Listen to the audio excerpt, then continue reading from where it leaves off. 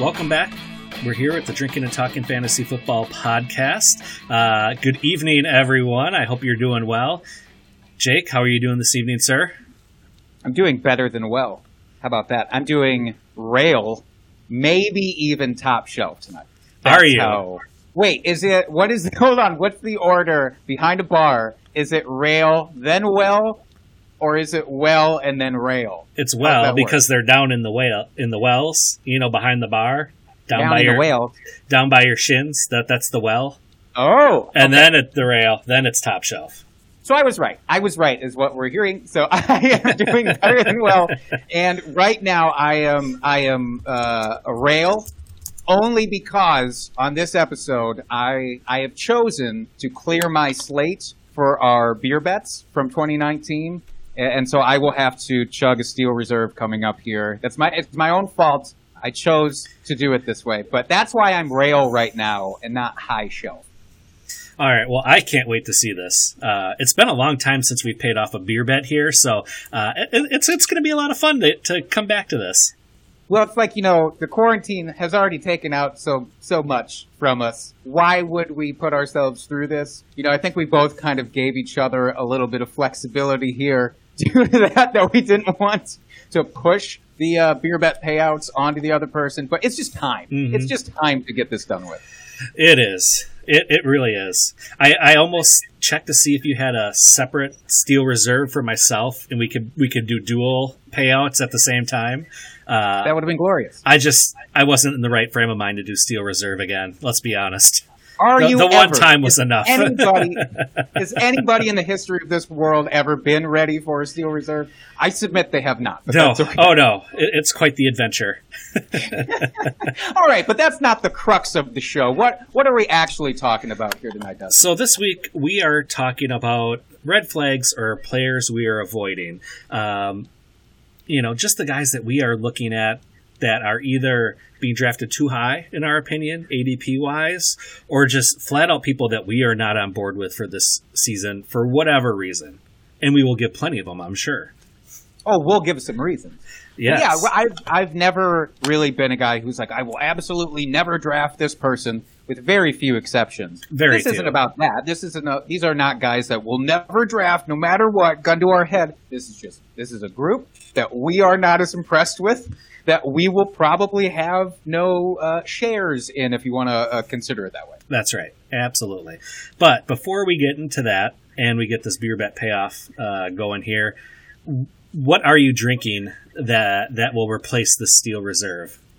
Well, I've been drinking for the last couple of hours because, as I told you before we came on air here, I was not about to have Steel Reserve be the first taste of beer that I had tonight. So as you should. I've been going through some, but right now what I'm drinking, official for the show, it's called Getting Tiki with It.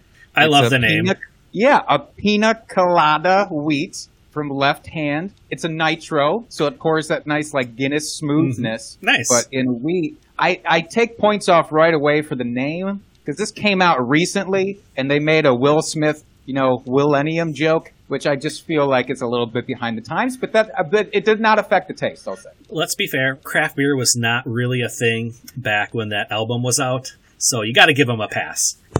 They had an opportunity and they went and they took it. That's right. What are you drinking? I am going a little off-brand. No beer this evening. I'm doing a cider.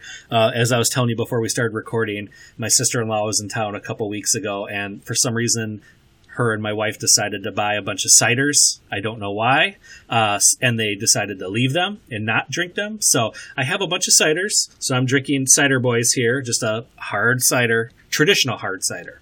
I actually really like it. It's kind of refreshing, something different. What's the untraditional hard ciders that are out there right now? I couldn't tell you. Since cider's not my wheelhouse. Do they ferment some of these ciders in a boot? Is that what makes them a non-traditional cider? It could be. I don't know. That's a good question. Maybe they use mangoes instead of the traditional apple. Maybe I'll have to get out in the interwebs and figure it out and come back to you for next episode here.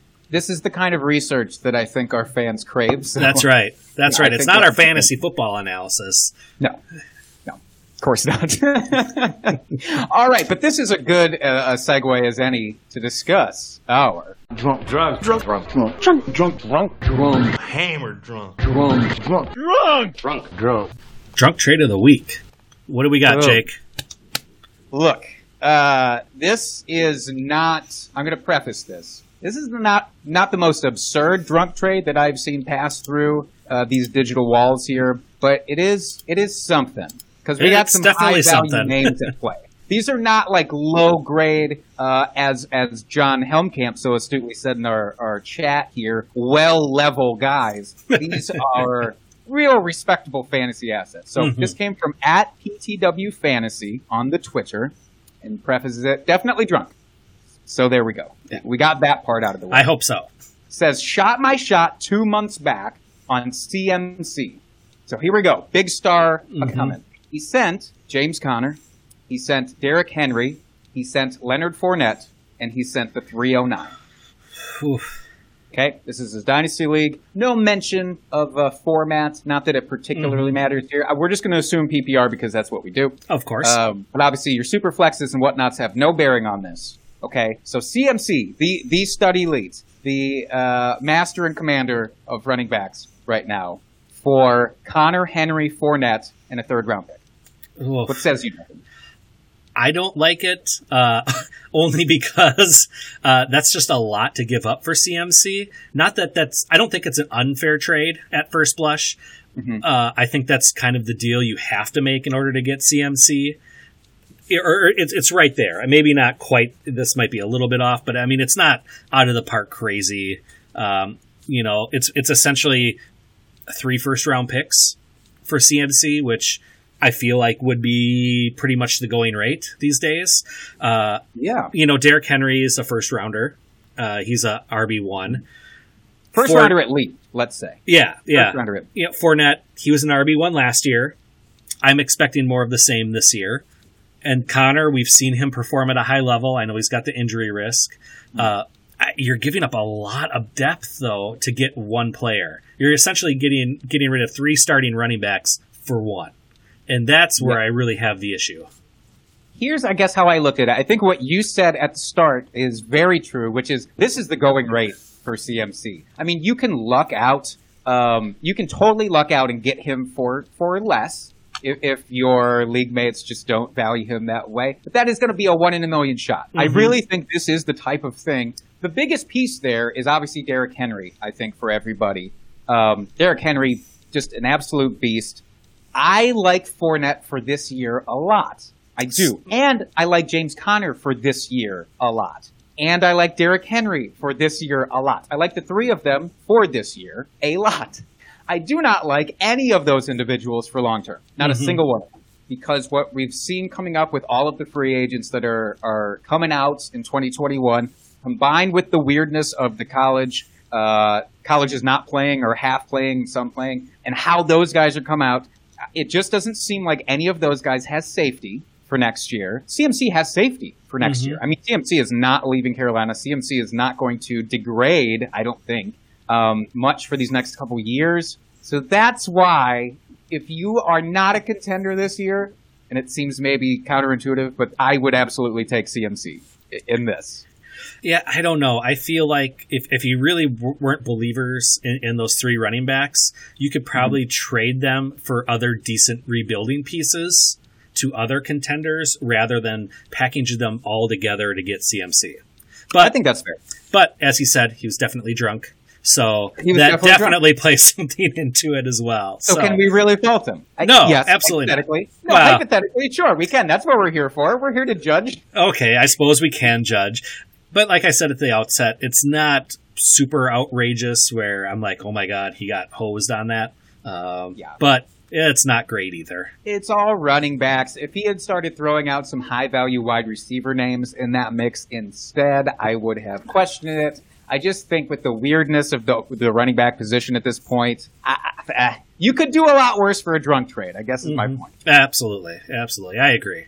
So I'll put that on the scale of drunk trades. I would say that is a 4 to 5 bourbon shotter, and he's feeling good, but he's feeling confident. He could hit the dance floor at any moment. Yep, I agree. Okay. Okay. So good on you, PTW Fantasy.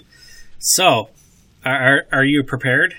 Fuck me. I'm as prepared as I'm ever going to be to do this. Oh, I'm so excited. To do this for the folks who are watching. So the deal is, normally we wouldn't have to do a full tall boy of Steel Reserve.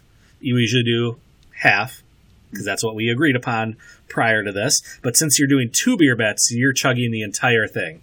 Yeah, I am using this as my slate clearer for 2019 beer bets. We both have 2 as of now, right before this happens, to clear off of our slates. Mm-hmm. So I am taking the red off of my ledger in one foul swoop with a Steel Reserve. Let's backtrack. Let's explain what these were that led to this point. So in 2019, we each made, let's start with this, we each made a bold prediction every week. Okay, and the deal was, if one of our bold predictions came true, the other person had to drink. And they had to be genuinely bold. They Right. could not just kind of bold. So yours was, here's the one that I'm paying off for you, okay? This was week 15, and you said that Jameis Winston would throw for 350 yards and 3 touchdowns. In retrospect, yes, bold, but also, totally plausible, because it's fucking Jameis Winston. And it was not just plausible. It crazy exceeded those expectations. He actually threw for 458 yards and 4 touchdowns. Yes. So fuck me. So I deserve this. I really deserve this. Now, the one that I deserve a little bit less was the beer bet that we had about David Montgomery. Now, do you recall this one, Dustin? I do not. Please refresh me. I like to Okay, hear so- about things I do well, so yes. Please tell me all about myself. I said that David Montgomery would be a top 30 running back for the weeks 13 through 16. So kind of sort of fantasy playoffs. Mm-hmm. I said top 30. At that point, he had not been great. Obviously, last year was just a dud, really. We can say that. Kind of a dud for Montgomery. The motherfucker finished as RB31. Oh, God, that's so sweet. 31. Oh, it brings such a smile to my face. I hate you so much. So, but I respect you, goddammit. So I'm going to crack open this Steel Reserve. Wish me well. Let's Kudos. go. Jake, Dustin, Jake. You're better than me. You're smarter than me. You're better looking than I am. Enjoy. At least you recognize. Oh, that is good. You're doing Wisconsin proud. I like it. Oh my god. Oh my god. I hate every fucking thing that I've ever done that led up to this point. Oh, it's like you weren't even out of college a week and you just put that home like a champ. I am proud of you, Jake. Thanks. Bravo. I'm giving you applause. Bravo. Was that all right, though? That was great. Oh, You didn't even stop to take a breath or anything, to pause. You just took it like a champ. If there's one thing I do well, it's open up this throat. This is true. I want to throw every Steel Reserve away in every grocery store that I see now, just to save people from themselves. I have a baby the size of all of my regrets in my stomach right now. Well, you deserve it because you lost the 2 beer bets, so. I know. You sound full of regret right now. I'm full of the worst things in life. I am full of shame, indignation, but also a little bit of pride somehow that I got through that without, yakking all over my laptop. So. No, that's very impressive. I am very proud of you. Thanks, Dustin. I needed to hear that now. I can't even give you shit about it because you, like I said, you took that like a champ. So I mean, hey. Thanks. Hey, look at that. You may have won the battle, but I have won the other battle. Nice. Good job, Andy. All right. I'm going to need you to kick off our red flags list, by the way. Fair enough. So as we said in the outset here, we are talking about players we're avoiding or guys that potentially have red flags for one reason or another. We will not most likely be drafting them, especially at their current ADP. So we'll kick it off with quarterbacks. My quarterback that I'm avoiding this year is Phillip Rivers. Now, he's got multiple things working against him here.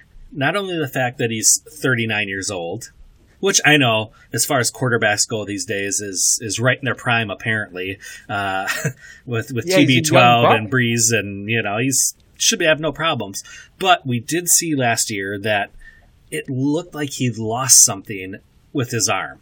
And whether that had something to do with the offense they were on and his O-line not giving him the time he needed or what, I'm not exactly sure. But he looks like he took a step back and started to hit that ledge that we're all afraid of with these aging quarterbacks. He just happened to be the first of these long-term studs that we're used to that hit that cliff. And really the other thing that really concerned me is that he had the worst touchdown to interception ratio of his career. He only had 23 touchdowns to 20 interceptions. So that's just not good. It's not like he didn't have weapons on his team. He had a ton of weapons, with Mike Williams and Keenan Allen and Hunter Henry and Austin Eckler. I mean, you name it. He had Melvin Gordon. I mean, they had nothing but offensive weapons. So either it was a function of the O-line being god-awful, which it was, or he just doesn't have it anymore. And I'm going for the latter. And now he's moving to a new team in Indianapolis. He's got to learn a whole new offense with this kind of weird truncated off season that we have, and they don't have any preseason games to even try to work out some of the rust or kinks in the offense. So I just have major concerns about him this year. He's always been that fringe top 12-ish quarterback that you could draft super late, always seemed to outplay his ADP. I just don't see that happening this year. So that's why I am going to avoid him. I think that's totally fair. The Phillip Rivers thing. The thing you mentioned about the O-line is my only point in favor of him. Mm-hmm. It's the thing that I'm hoping for, I guess, if I have Phillip Rivers on my roster, is that the improvement in O-line, which will be drastic from going from LA over to Indy, it's going to be massive. Mm-hmm. So the thing is, can his arm make use of that, I guess? And for what it's worth, it's not that he couldn't throw the ball down the field last year. He was 16th. He was middle of the pack in terms of air yards per attempt. So it's not like he couldn't throw the ball down the field. It's just he couldn't throw the ball down the field accurately. And how much of that was due to him being pressured, and how much of that was just due to an old noodle limb, I guess we're just going to have to wait and see. That's right. Is it also possible that this is so much more of a run-heavy offense this year that renders him, you don't see him gunsling, maybe to the effect that some people more would of expect? A game manager type player at this point. That's a possibility. I mean, look, and nothing against Marlon Mack. Jonathan Taylor there, obviously our guy. We love Jonathan Taylor. He's going to dominate there. Absolutely. Marlon Mack is capable enough. He was fine last year. He's a good running back. He's solid. Yeah, so if you have those two there, and, obviously Jonathan Taylor 1, Marlon Mack 2, but you have both of them there. Maybe they don't need to break out old Phil Rivers. And what if T.Y. Hilton gets hurt again in fucking week 3? What do you mean? He's already pulled a hammy from what I've heard, so. Gets hurt enough to where he has to sit out a game, which it just seems, when I heard that news, I was so bummed. Because, I do like T.Y. Hilton. And I wanted him to be good this year. Oh, absolutely. Absolutely. And I was seriously considering him at his ADP, and now that's just kind of out the window. I'm off of him again. New player for the player I'm avoiding. Right there, T.Y. Hilton. Not on the show sheet. Not on the show sheet. Unofficial. He is an unofficial edition. That's right. So who's your quarterback, Jake? My quarterback is a rookie. So not a lot of options there if you're doing process of elimination here. It's Joe Burrow. And I'm sorry, I guess, in quotes, I'm sorry to all of the Bengals folks out there and just the general Joe Burrow enthusiasts, of which there are many, and rightfully so, I think, for the long term. For the long term, don't get me wrong, big Joe Burrow fan. I truly am. For the short term, I am 0 points towards being a Joe Burrow fan. If I had 100 points to spread around to all of the players that I could be a fan of, he would get 0.0 of those points this year. Because, number one, it's the weird shortened offseason. And people, I don't know if it's just overall optimism now that we're seeing Hard Knocks come out, and now we're seeing like general practices happening, and there's going to be some form of an NFL season that people are just getting really optimistic now, and they're putting on the rose-colored glasses that everything's cool and we don't have to worry about anything now. We for sure do in terms of how this impacts rookies. So a rookie quarterback coming in with an oft-injured duo of wide receivers who, to my knowledge, I still think are basically the 1 and 2 there. A.J. Green and John Ross. Sorry, you can maybe say Auden Tate is the number 2. I think if and when and while healthy, it's John Ross from what we saw last year anyways. What? No Tyler Boyd? Sorry. Oh, my goodness. Yes, Tyler Boyd is the number 2. I apologize. Come on, don't do my boy that way. That was bad. That was rude of me. Blame it on the Steel Reserve. That was rude of me. All right, fair.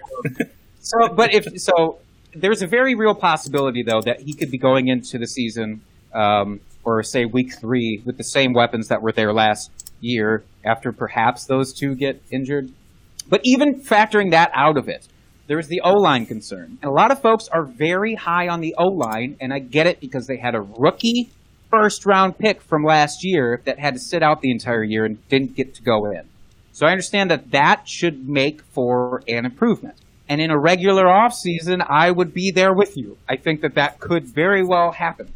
In this form of an offseason, I don't get it because you're inserting this guy who's had 0 reps still, basically, with this offense. And now he's supposed to all of a sudden transform it from where they were 30th last year, by the way. He's supposed to apparently take it up to a top 10 offensive line by himself, and I'm just not buying that at all. So it's nothing against Joe Burrow, and he could have the weapons there, hypothetically, if everybody stays healthy and good. Hey, A.J. Green supposedly looks just like a beast right now. He looks great. Yes, because every veteran player right now looks fantastic. If Dez Bryant suited up tomorrow for the Saints, everybody would be going gaga about how he hasn't lost a step while running in shorts and being guarded by nobody. That's just how this part of the offseason works. All right. So I see you hate A.J. Green. Okay, that's fine. I'm not buying it yet. He could prove me wrong, 100%. He could prove me wrong. But I'm just saying for right now, I'm not on board with any of it.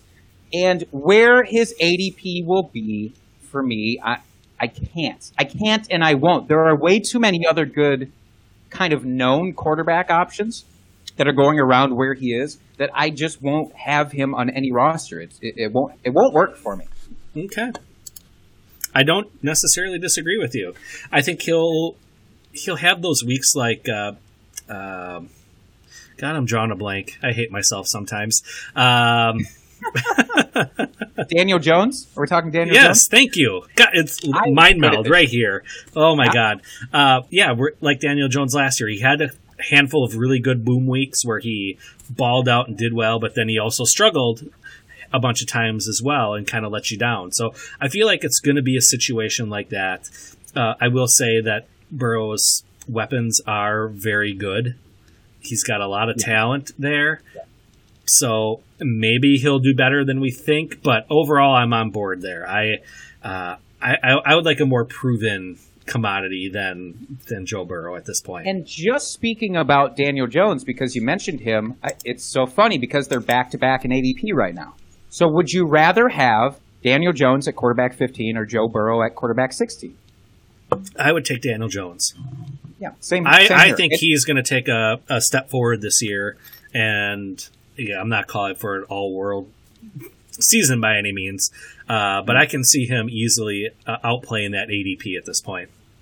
I love it. Can I take one quick second to just point out in our chat here, John Helmkamp being my MVP of rooting me on. I'm still feeling the effects of the Steel Reserve, but he said, I didn't know David Bakhtiari was hosting this, and you don't know how much that made my heart swell. John Helmkamp, former guest of the show, by the way, and you should absolutely go back. And he was our first guest, if I'm not mistaken, our first guest for this year. You should go back, find his episode, and listen to it. We talk about Jonathan Taylor, who was brought up just now. Yes. All right, moving on. Running backs. You ready? Yep. All right, let's do it. So my running back is Nick Chubb that I'm avoiding. And I will say when we were supposed to do this show about 3 weeks ago, and it kind of got pushed off until tonight for various reasons, he was going at RB10 at that point.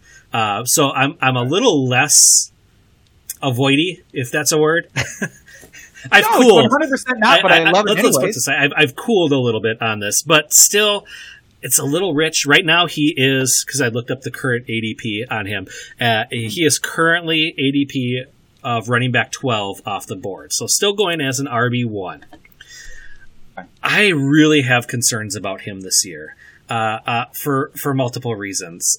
And I understand why his ADP has dropped with CEH getting the backfield now that Damian Williams has opted out and that. So I understand why he's dropped a little bit, but I really have concerns with him this season with the new offense. They're going to be learning another new offense, and I know that doesn't necessarily affect running backs as much as other skill position players, but they are learning a new offense. And this is the big thing. From week 9 on last year, when Kareem Hunt returned, Hunt had more touchdowns, more receptions, 37 to Nick Chubb's 11, more receiving yards, 285 to 117, and they were almost even in fantasy points scored over that stretch, over the second half of the season. I just have real concerns. We know Stefanski likes to use his running backs and have them super involved. They're a more run-heavy team. But when you have a dynamic talent like Kareem Hunt, who we've seen finish as a top running back in fantasy scoring and in the league for a season, you don't just have him on the bench to use as a part-time player. He's going to be very involved. So I really question if Nick Chubb is going to get that RB1 heavy workload that everybody's expecting. So I honestly don't see him finishing in the top 12 for running backs this season either. That may be hot takey, but that's where I've got him. And at the RB12, I would hope I could get someone that I feel like has more upside than him. Sure. I have to agree with you by and large there, just because of the specter of Kareem Hunt is so much bigger than the specter of any other running back 2 that's on a team right now. There's no other talent that is at that level, and we've talked about this since going back to last year, where we said, it's obviously it could be nothing last year, but this year we expected some things. I don't think either of us expected him to stay in Cleveland, honestly, but now the fact that he has means that they must have some big plans for him. Mm-hmm. I read a stat that Kareem Hunt finished with a fair amount of games that he was either neck and neck with Chubb or just barely squeaked him out in terms of fantasy points. Mm-hmm. In those 8 games that he did play last year. So, and I don't know, can we throw this out there? What if Stefanski, or what if the Browns offense just says, boy, Kareem Hunt looks really good. We're going to do a hot hand approach this week, and maybe Hunt gets more of the carries, not even passing work, more of the carries than Chubb does. Might be crazy. It might be the Steel Reserve talking, but I actually think that that's a real possibility this year. For a couple of games. Yeah, that very well could be. I don't see that necessarily happening. I still think Nick Chubb will have the first and second down majority of that work, but it's not out of the realm of possibilities either. I mean, maybe they'll use Kareem Hunt a little bit more, knowing that he's on the last year of the contract, and kind of use him more than they think they would, and save Nick Chubb a little bit. Who knows?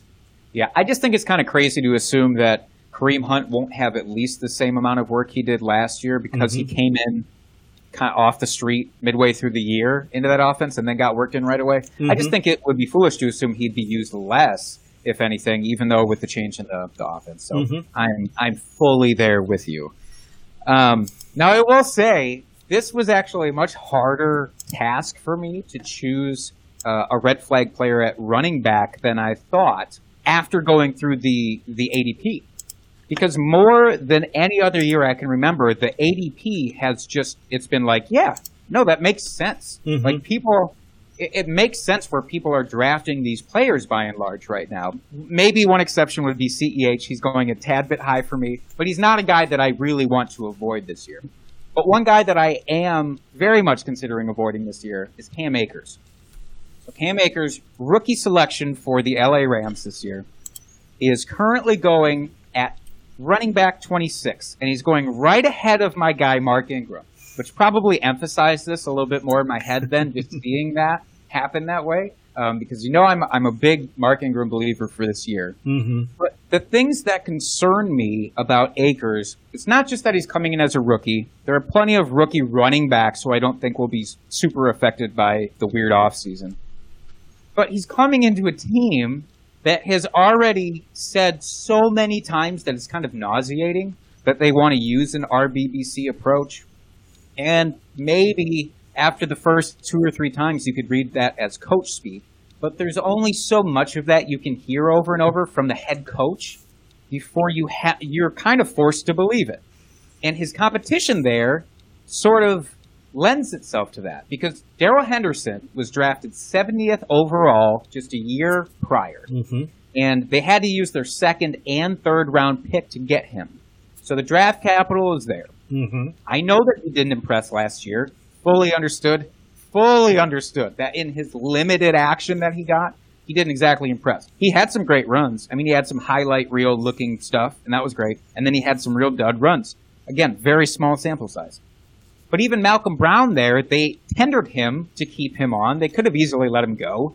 You know, they had no real I believe it was Detroit that came calling for him. Mm-hmm. They're like, no, we're going to keep him.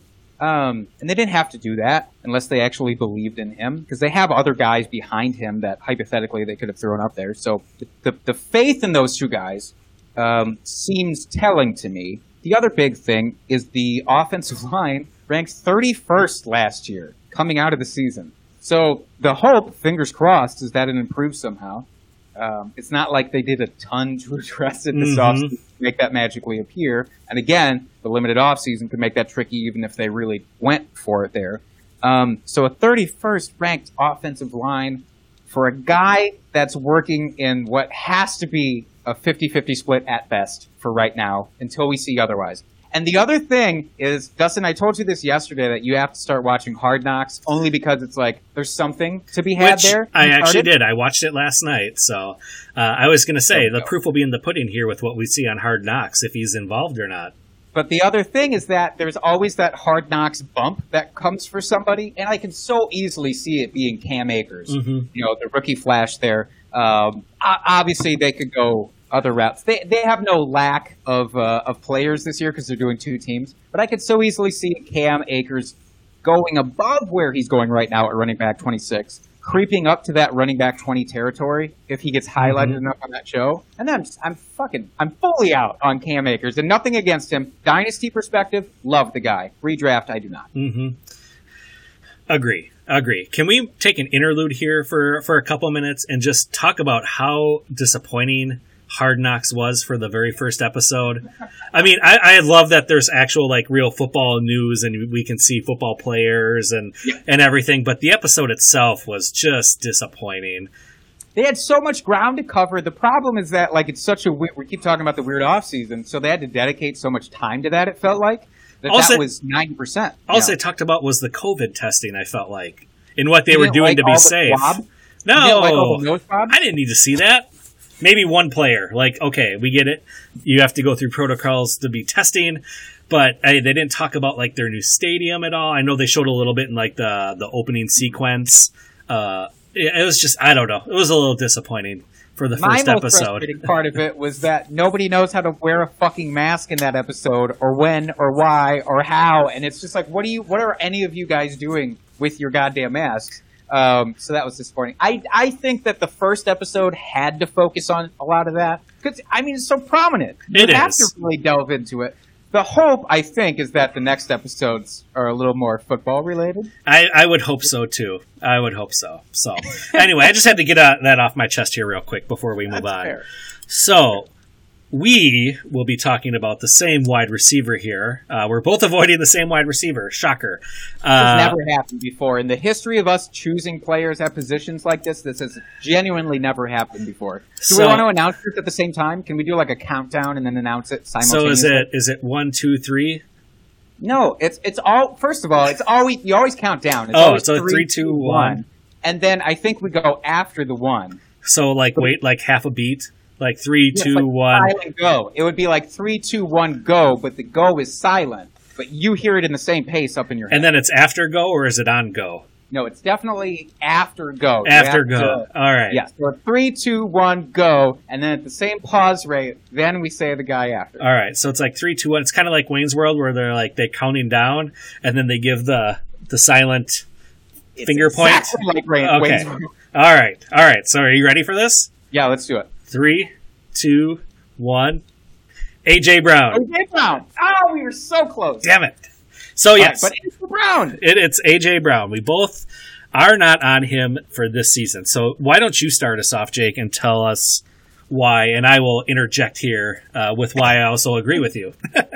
All right, sounds good. So I've been kind of on this warpath here all off season. If you've reflected on some of our previous episodes, you've known this, that I have zero bones to pick with AJ Brown's talent. Zero. Like, the guy might be the fifth best wide receiver to come out in the last 5 years. Like, no bullshit. The guy is just... Well, there's no doubt about his talent. Exactly. My concern is his team. My concern is the Tennessee Titans offense. And his crazy high efficiency that he had last year, which, good for him. Seriously, I want to take a minute to say that. Good for him, because what he did in that offense with the people he had there and the limited targets that he had and everything, wonderful. But he had a 9.5% touchdown rate, which is absurd. It's patently absurd that anybody could hold on to that kind of touchdown rate. Remember Will Fuller? It must have been 2 years ago, where everything he caught was a touchdown when he was healthy. That's basically what we saw from A.J. Brown this last year. It was that kind of outrageous efficiency, and you don't hold on to that. The other big issue, I mean, there's a few. I'll eventually let you interject, I promise. He was only on pace for 52 receptions while Ryan Tannehill was the starting quarterback. And I know that once Tannehill came on board, he really did bump up his metrics pretty much across the board. His disappearing acts weren't so frequent once Tannehill came into the picture. But even when he was there, 52 receptions, acknowledging he was a rookie, by the way, but that still put him 63rd on the list for receptions. That's no good. I don't care how efficient you were, expecting him to be just as efficient, or maybe even more so, this year seems like a failure upon drafting. The other issue is that I don't expect those attempts to go up in general for the whole team, because Tennessee, under Mike Vrabel, has ranked 31st in pass attempts every year. 31st. That's just barely not the worst. So what they did last year worked super well. They got to the fucking AFC Championship game basically on Derrick Henry and just running him into the ground. They still have Derrick Henry. Why not continue to do... You don't have to make a monumental adjustment to what you're doing to the offense if you got to that. You can make small tweaks, obviously, but you don't need to overhaul the whole fucking system when you still have that stud running back there. And I like Darrynton Evans. That's my last point. I like Darrynton Evans. Fair enough. See, there's a few things here. One, I noticed how you said he was 63rd, I think you said, in receptions overall. He was a little bit higher in targets, but still only 47th overall in targets. I mean, he's just not getting there's not the volume there that highly regarded wide receiver should get on that team. And he only had 19.5% target share on his team.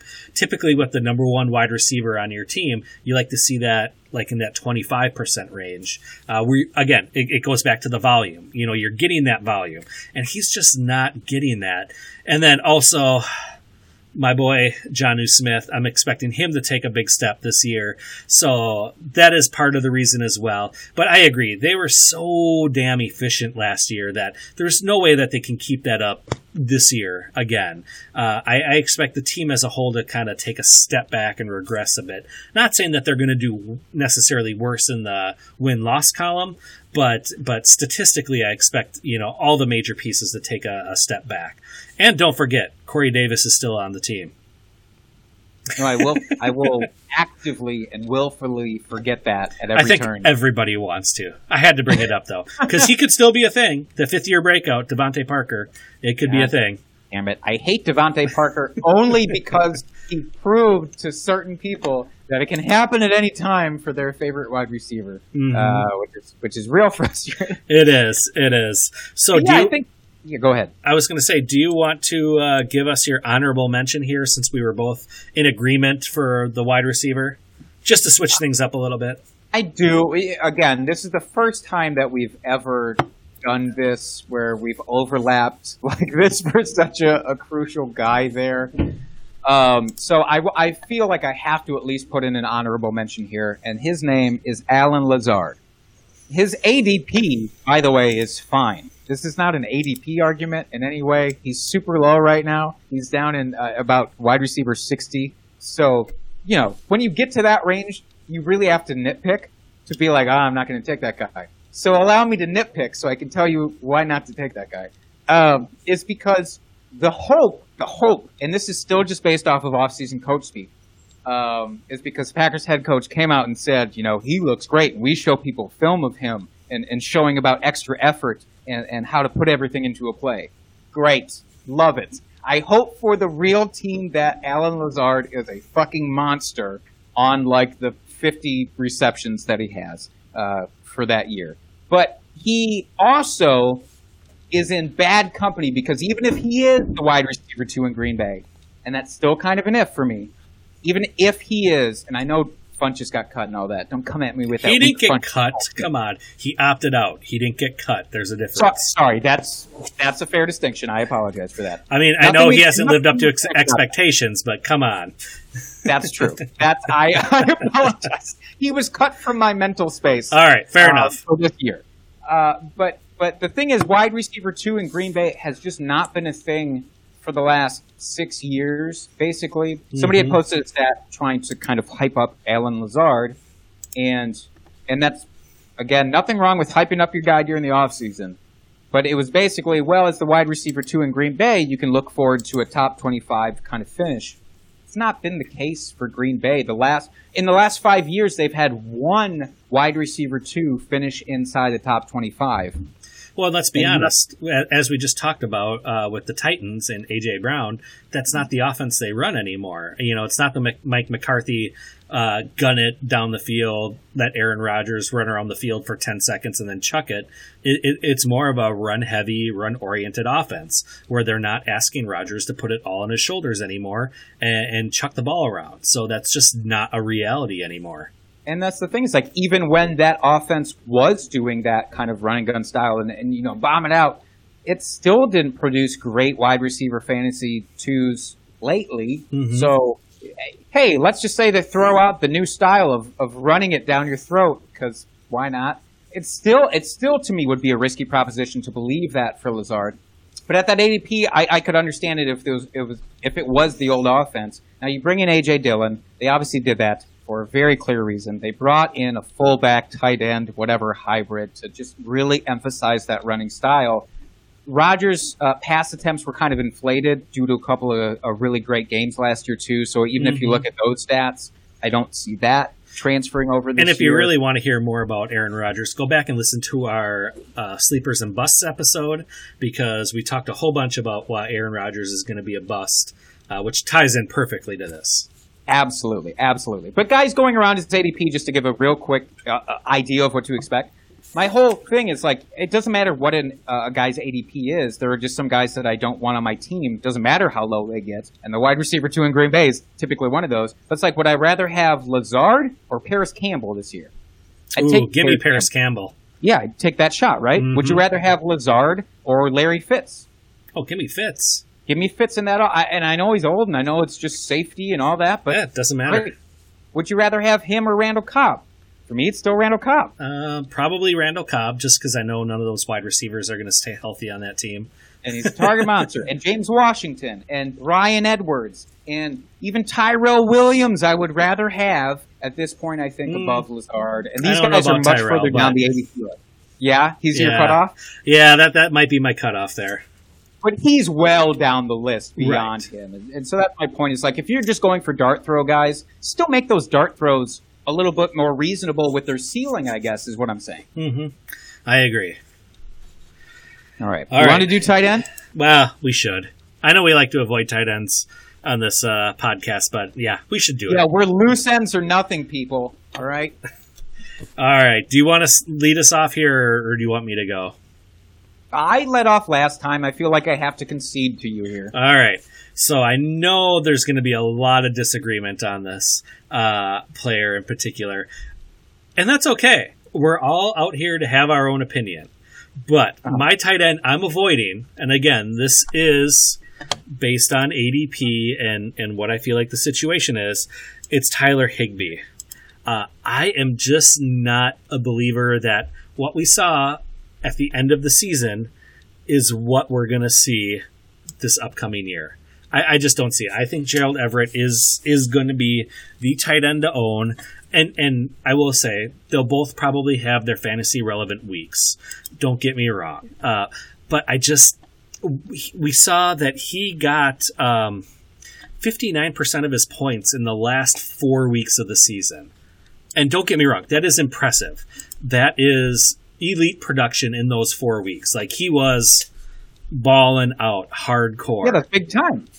I just don't see this being the future. I just don't like it. So, I'm so worked up I can't even talk about it. Do not like it. Shut up about it. Yes, but through week 10, when Everett he got injured in week 11, so through week 10, Everett had more offensive snaps than Higbee, so he was seeing the field much more often.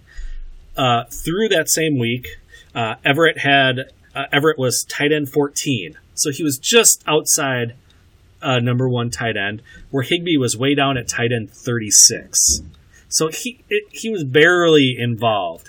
And the other thing that I can't get off of this is that Everett was the first pick from Sean McVay in that team when he came in and took over. He was the first pick that he decided he needed to have on his team was Gerald Everett.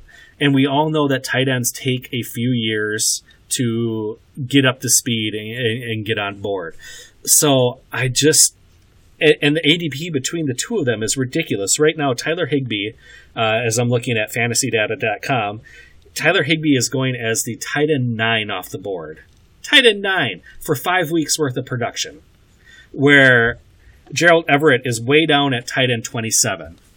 I mean, give me Gerald Everett all day long. I think he's going to be outproducing Tyler Higbee, and he's going to be a huge bust this year.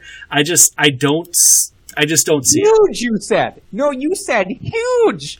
I want that in big block letters on a koozie that we can send out for this podcast. Tyler Higbee, huge bust. Huge I love bust. That. Yes, I just don't understand the hype. It does seem to be where you fall in the line for that argument if you're looking at Higbee versus Everett. From what I've seen, at least, and I don't really have a dog in this fight, but it's just, do you trust the draft investment or do you trust what happened after the injury? Do you trust pre or post injury, I guess, to Gerald Everett is the question. Right. And I mean, Tyler Higbee, he's 27 years old in his 5th season. And I know I just said tight ends take a few years to come aboard, but really, I don't know. I just, like I said, this burst of production, I just don't think is the reality of what the long term is going to be for him. And I think that if you are drafting him this year at that ADP, you are going to be severely disappointed. Hey, I think that's fair. I really do. I think that's completely fair to have that expectation. And if I can just bolster your argument even a tiny bit more. Oh, please do. I'm looking on Fantasy Pros rankings right now. He's tight end 8 there. He's even one more up from where you're looking. So, yeah, that's dicey. Mm-hmm. I remember when we had JJ Zacharyson on the podcast, drink listeners, by the way, for the name drop there, but he talked about that middle cluster of tight ends when you're drafting to just basically avoid all those guys. It was a Vance McDonald type last year. Higbee, to me, seems to be in that vein of that weird middle ground. Like, why not just wait until the last rounds to get somebody who could very well do what he does, but at 8 rounds further out ADP? Yeah, I don't understand just the huge discrepancy in ADP right now between the two. I really don't, because I could see them. I would even could say that maybe they'll have a 50-50 split and they'll both be fantasy irrelevant. That's more of a possibility than Higbee being the number one tight end in that offense, in my opinion. people have that recency bias, and they remember the end of the season when he balled out huge, and they forget that the first, 2/3 of the season he did nothing. So, It's fair. All right, take us home here, Jake. Who do you have? Hey, listeners, I'd take Blake Jarwin over both of them, by the way. Just in case you keep tabs on that. I'm right there with you, too. But if I'm talking about a player to avoid at tight end, this is another tough one because, again, a lot of this just seems like once you get past the first 5 options at tight end, typically you're just looking at who's the best streaming option, by and large. This year is a little bit different, though. This year I actually do think there's a big mess of quality tight ends. I could be completely wrong because I'm sure other people have said this in previous years, and then half those guys busted. But it just does feel like there is actually a good group of guys at the top. One of those guys who I don't feel like necessarily belongs with that group is Darren Waller this year. So he is my bust candidate, my player to avoid here for tight ends this year. He's going as tight end 5. Ooh. So it's Kelsey, Kittle, Ertz, Andrews, giant gap, presumably, Darren Waller. I am not going to have a single team that has Darren Waller on it. The big deal with Waller last year is that he had nobody to compete with for targets. Nobody. We were talking about him before. Tyrell Williams was his primary competition for targets in the Raiders' offense. They have added such an influx of players there. Bryan Edwards was another name that we just mentioned. But it was basically Waller and Renfro, once he came on too, had a spell there, where he was the competition. And speaking of Hunter Renfro, very small sample size out the gate, but the splits with and without Hunter Renfro on the second half of the season, crazy. I mean, just crazy. How much less production Darren Waller got when a rookie like Hunter Renfro was out there in the second half of the season is preposterous. It was a almost 4-point per game deduction from Darren Waller.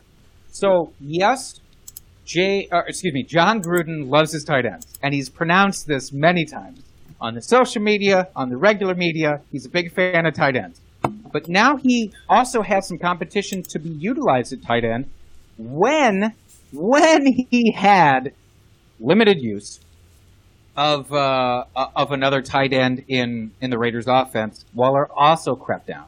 Jason Witten's coming in, and Jason Witten is not fantasy relevant. Okay? That's not what I'm saying at all, but he's relevant enough. He's relevant enough to leach some targets, though. He is. And I know that there's the common thought going out there of he's basically like a veteran QB coming in to coach the room kind of vibe. I don't buy that shit for tight end. I just patently don't. If you're going to bring in somebody like that, you're going to use them a little bit, and it's going to hurt Darren Waller and Foster Moreau if healthy, which, by the way, to this point, I have actually not heard that he's not healthy, which is what I would have expected maybe a month or two ago, because he had that knee surgery and that big knee issue that kind of derailed him last year. I kind of expected, if Moreau's out, maybe I could see a venue for Waller, but everything I've heard seems like, or not heard, seems like Moreau could actually be on pace to get back into that offense this year. So no, he is an athletic stud too. Waller is as well, but so is Moreau. So if anything, I could see maybe more of a Rams split with the tight ends than what people are hoping for Waller. And now you're investing your tight end 5 on Darren Waller, so you're getting him. You still have to take the tight end 5 kind of early in your redraft. That's not a place that I'm going to be. No, I agree. I was really high on him last offseason. I really believed the drumbeat that was coming out of camp and everything, and I really planted my flag with him. I really liked him last year, but I also agree this year. I think there's going to be some regression there, and to take him at his ADP of tight end 5, oh, that's rich. And again, you're kind of starting. That's the start of that tier where it's like you can pick up to another 15 guys, and they all could finish in that 5 to 20 range. It's ugly once you get past those top tight ends. So I would rather take my chances on one of the young, up and coming or potential studs out there, and take them, potentially with the last pick of my draft, rather than taking Darren Waller in what, like the 5th round or something. I would rather do that and take my shot, because you can always stream tight ends. And if you're using one of your end of the draft picks for them, at that point you can just stream and play the matchups, which I would rather do than spend that high draft capital on a onesie position like that. Like, I'm okay if you get your top 3 at the, if you get your Kelsey, your Kittle, your Ertz, and that way you don't have to stream, because sometimes it can be just frustrating to stream. Oh, absolutely. And it's a little, for me at least, it's a little difficult to project sometimes week to week for the tight end more than the other positions. So, I get that. But yeah, it's like if Las Vegas's, I have to get used to saying that, but if Las Vegas's draft had not unfolded the way it did, and they stuck with just some kind of scrubs there at the wide receiver position. Sorry, that was rude. That was actually too rude. They are not scrubs. They are good quality NFL wide receivers, but less so than on other teams. Mm-hmm. Then I'd be more inclined to go for Waller. But no, like your Edwards, which I am so high on him. If I swear to God in my draft here that if he is hanging around with one of my last few picks, I will probably take a shot on him. Just some things I've been hearing about him, and I'm getting more and more turned on to him every day.